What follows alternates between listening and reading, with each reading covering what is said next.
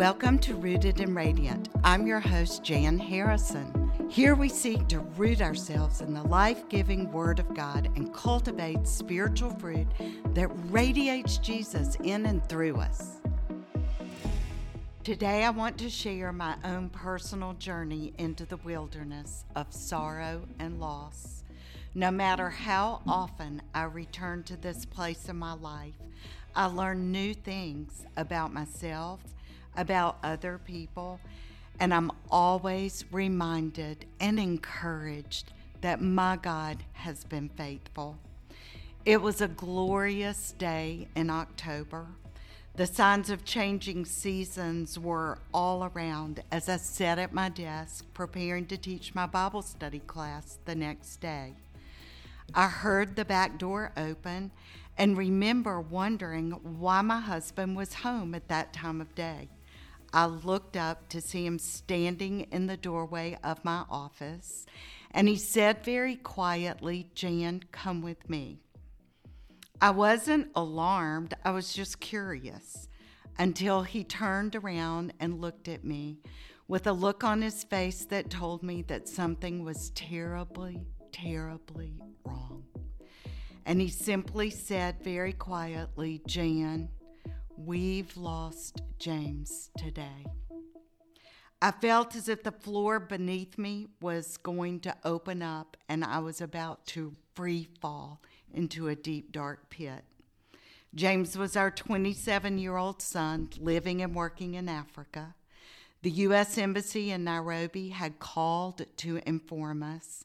Frank had been at lunch preparing to go into a meeting for the afternoon when he received the call, and he came home immediately to tell me the news. It's the news that every parent dreads, and to find yourself standing there in that moment and that dreaded news becoming a reality was more than I could comprehend. How do you grasp and process that your only son is dead? The hours, the days, the weeks, the months, and the years that have followed since October the 5th, 2010, they've been hard and they have often been treacherous. We've witnessed so many seasons and so many changes in our lives and in our faith since then. Nothing has been or ever will be the same again. Believe it or not, there are many things that have grown deeper, stronger, more certain than before this crisis hit us. Sorrows of life can cause us to rise toward God. The wilderness of my life has been both terrifying and tender. Grief is grueling work. Sorrow and sadness are draining and exhausting. But unexpected beauty and blessings have been exposed in miraculous ways. I can tell you that there are treasures in the darkness. There are beautiful things that come from the fragments and the pieces of something that is so heartbreaking. I want to share some of the things that I am learning personally as I walk this path through the years. I'm no expert. I'm simply a sojourner on this pathway of life. But there are some spiritual supplies that are there for you that God wants to use in your life to equip you. Before I share all of these things, and that is that Jesus is enough for anything and everything He will ever allow you to face. Faith does not erase the pain, and healing does not mean that the hurt is ever over. But because Jesus is alive, I do have living hope, and I know that resurrection life is a reality, and it gives me grace to live with joy in this life today. The time and attention that you invest in your own spiritual growth is invaluable preparation for unplanned and uncharted paths of life. As a 27-year-old young woman, I understood that Jesus had died for me, and I wanted to give myself to him. And I made a deliberate decision to know him. I gave him my heart, and our relationship became more and more personal over the years. Years of seeking to know him in his word and learning to apply that word to my own life were being used to equip me and prepare me for this tragic day. I had no idea what I was being prepared for, what God was readying me to receive in my life, but nothing, no step I made, no small or big decision to know and to grow in him was wasted. The first supply I was able to reach for was God's word. It is my source and supply and gave strength and readiness for the mystery that became a reality. Without any understanding of who Jesus is or confidence in his character, the sudden death of my son would be unbearable. My heart was broken. My mind was jumbled with confusion and questions and doubt and fear. But my spirit was strong because I had eaten the bread of life in a regular way for years. As soon as I heard the news that we had lost James, my first physical reaction was I had to get outside. I needed to be able to breathe. I needed to stand in that glorious October afternoon and just sense the sun and the sky and the clouds. I needed to anchor myself to something that was real. And I was desperate for air. And within minutes of standing on the back porch, the Holy Spirit started to speak words of truth and comfort into my innermost being. He started to console my racing mind and my trembling body. Words of life and hope started to pour into and through me. I could hear myself saying without even thinking, "Absent from the body is present with the Lord. Though he die, yet shall he live if he believes in me. Lo, I am with you always, even until the end. Peace, my peace, I speak to you." All of the words that the Spirit of God brought back to my mind in that instant had been sown deep into my heart over time before, and they brought a supernatural sense and a knowing of God's presence. Yes, I still had the natural responses and reactions of a sudden shock, but I also had just an overwhelming understanding that I was not alone. God was in it. God was with me, God was for me, and God would show us how to walk through. The first call we made after those first initial moments were to our pastor. He and his wife were there at the house within an hour. They sat with us, they prayed with us, they cried with us.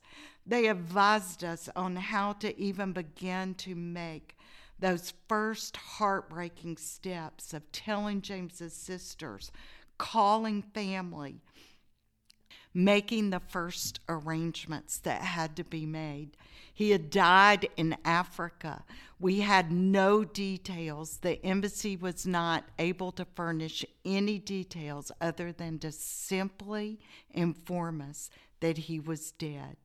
So there were a million questions swirling in our minds, a million things that we wanted to know. but we had to take very deliberate steps to begin to learn. What do you do when this kind of thing happens? I pray that you have a pastor, a spiritual shepherd to guide and to lead you. You will find yourself at some time in your life in desperate need. For years, we have been fed spiritually and led by our pastor and others in spiritual authority. And in obedience to God's word and faith, I know that it is God's will for all believers to be a living, breathing, participating member of the body of Christ. Please don't try to create a faith walk all alone. Shepherds lead their sheep through the wilderness. They watch over them and they protect them from the lurking enemies of darkness, from the fears, from the questions, from the assault that the enemy brings against you in the crisis. He leads them, the good shepherd leads them by still waters and takes them to green pastures. You need a shepherd in your life. Jesus is the chief shepherd, and he's the guardian of your soul. And he has appointed leaders to help you grow and help you thrive as a part of the body of Christ. Prayer was the connection that held us together when body and mind are about to fly apart. Other people praying, it's that two-way conversation that calls God into the very midst of the chaos and the crisis time. There's no time like right now to start to practice what does it mean to cast all of your cares on him, because he cares for you. You can call out to him any time of the day or the night. Psalm 55 verse 17 says, evening and morning and at noon I will pray and cry aloud, and he shall hear my voice. I believed that. I would walk around whispering, Jesus, help us. Jesus, show us. Jesus, hold us. Jesus, comfort us. Morning, noon, and night, I cried out to him, and I was certain that he heard my voice. It might sound ridiculous, but I'm telling you, that was the only way I could survive those first days and weeks and months.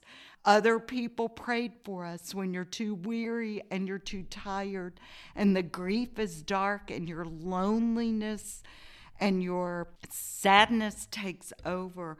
There were others. My prayer partner, I'll never forget her walking in the house, and the girls had arrived home, and Frank was preparing to leave to go to Africa to get James's body, and she walked in the back door and she just wrapped us in her arms and she began to pray. And she prayed in the Spirit, and she called on the name of God, and she called on Jehovah Shalom, the peace of God, to just take over every room, every heart, every word, every person who would come in and every person that would go out. And I believed that in calling on him, his presence entered into our very midst of that house of mourning. And he was with us then. Everything in my life changed. Our marriage changed. You know, the statistics for couples that lose a child are it's very high for it to end up leading to divorce. Our marriage was in a new territory, and we had to again learn to call on the Lord by faith. We were two people grieving very differently, And the process and the way you lose and process that loss is different for every single person. I learned that I could not expect my husband to make it all right. I had to learn what it looked like and what it meant to be able to comfort myself in the Lord. We had to give each other the freedom to mourn and to grieve in our own way. We had to allow each other the space that we needed. We couldn't have unrealistic or unfair expectations. His loss of his only son was different from anything that I felt as the loss of the mother who had carried this child in her womb. Before anybody knew that I was pregnant, I knew. So I had that severing. There were no words. And it's so important to realize that other people do not understand, but it's also true that it's not fair to expect anybody else to understand. You have to learn how to take it to the Lord. Our family, even simple questions like, how many children do you have? Or tell me about your family, became stumbling blocks, places that the answer would garble and catch in my throat for a long time. I didn't know how to say. I didn't want to act like he didn't exist, because he's very much alive, not only because we keep him alive, but because I know that he is more alive than he ever was on this earth. How do you say? You say, so now I generally settle on I have 3 grown daughters and a son who is in heaven. Our interpersonal relationships within our own family, the dynamics, every person's perspective, everyone's grief journey, all of these things you're trying to gauge, you're trying to understand. They take wisdom, they take discernment, they take insight, they take revelation, they take God to step into the midst and begin to show you the things that you need to know. It has been 13 years, and I am certain that I will live with grief in my heart for as long as I live. I'm always aware that joy and sorrow coexist. Holidays, milestones, people and places, they can all trigger emotional responses when you least expect them. Sometimes I've described grief as like a stalker. It's always out there. You just never know exactly when it's going to reveal itself to you again. In 2019, at the end of a long and exhausting trip to some of the places James had lived and served in Africa, I wandered into a small gift shop where I was encouraged by the local shopkeeper to make a purchase. And looking through the limited stock, I spotted a bracelet made out of beads with the name James spelled across it. The only English name in a hut souvenir shop in Rwanda. Coincidence? Not at all to me. It was a reminder that God knows where you are, why you are there, and He cares about the weight that you carry in your heart. After returning from that trip, I was overcome with the pain and the loss, and even after 9 years, my sorrow took me back to the wilderness. But the joy of the Lord is my strength, and He has done great things through all of the tears and over the years. James went to Africa as a young man trying to figure out who he was. What was his purpose? What was his place in the world? When he went to Africa to serve in South Sudan, he was up for an adventure and the excitement that held. but he met a small group of men who circled around him with authentic commitment to follow Jesus, and he began to walk alongside them literally day after day. The hardships and the poverty of the environment were daunting, but the sincere devotion of the power of the gospel to change lives was greater than physical circumstances. James was changed by the power of Christ's love through the people he lived with and shared life with. After those first couple of years in Africa, James and his dad founded a ministry, Open Eyes, to empower local pastors to reach the unreached and underserved people in their areas and beyond. After James's death, we saw God breathe on the ministry, and it began to grow. And today, 13 years, it thrives in ways that we could have never imagined. There's no shortage of people that are still waiting to hear that Jesus died for them, and he wants them to receive forgiveness for sins and to live eternally. One young man saying yes to an invitation has resulted in many, many people receiving eternal life and hope in impossible places and circumstances. Open Eyes supplies transportation and training to local pastors in 11 countries, bringing visible hope through evangelism and meeting practical needs. Was it worth it, you might be thinking, to lose your son? That's a hard question.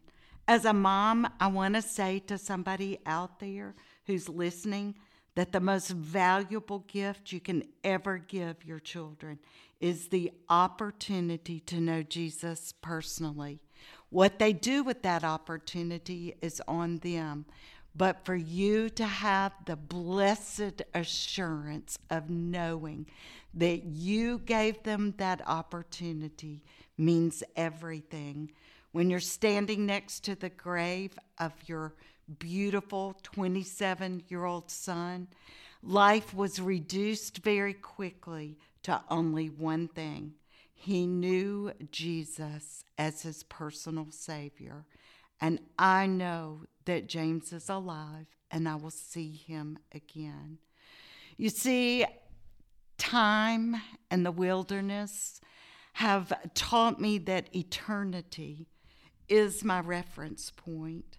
With full assurance and living hope, I can release the sorrow into the nail-scarred hands of Jesus, and I can declare that his grace truly is sufficient for my weakness. I do know that God's thoughts are not my thoughts, and God's ways are higher than my ways. I trust that. I believe that, and I wait to see the fullness of his word revealed to me one day. He does all things well, and as for God, I do know and I believe with all of my heart his way is perfect. I have to trust him. The alternative is not an option for me. Soon we'll all gather again as a family, and we will remember what it was like for James to be there with us. Yes, it hurts. Yes, it's painful. We miss him, and do I wish that this was not our story? Yes. This was not the identity I ever wanted to have. This was not the way that I ever envisioned holding out words of life or sharing. But I trust God. His provisions for your life are always available for whosoever will choose to know him. In closing, I know there are more details of that story. I wrote a book 5 years after James passed away in 2015, Life After the Storm. I look back now and I think 5 years was nothing. I can't believe that I did that, because sometimes the longer you go, the more you know that you don't know. But God gave me the opportunity to remind people that He is always on the other side. He will meet you in the middle of your storm. He will guide you and lead you and take you through that wilderness. If you would like to refer to the show notes and receive a copy of Life After the Storm, there's information there as long as the supply lasts.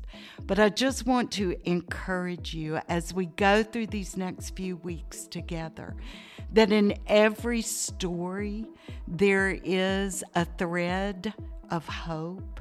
In every hard place, there is a witness that will tell you that God is faithful.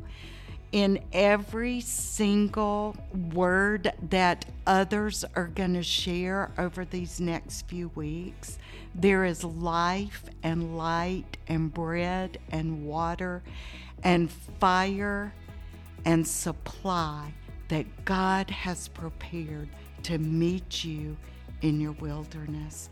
God bless you, and thank you for allowing me to share and to heal when we say with our mouths what God has done in our hearts. He begins to heal us even more. Thank you for joining me on Rooted and Radiant. Now let's all go cultivate our spiritual lives to become rooted in the Word of God and radiate His joy.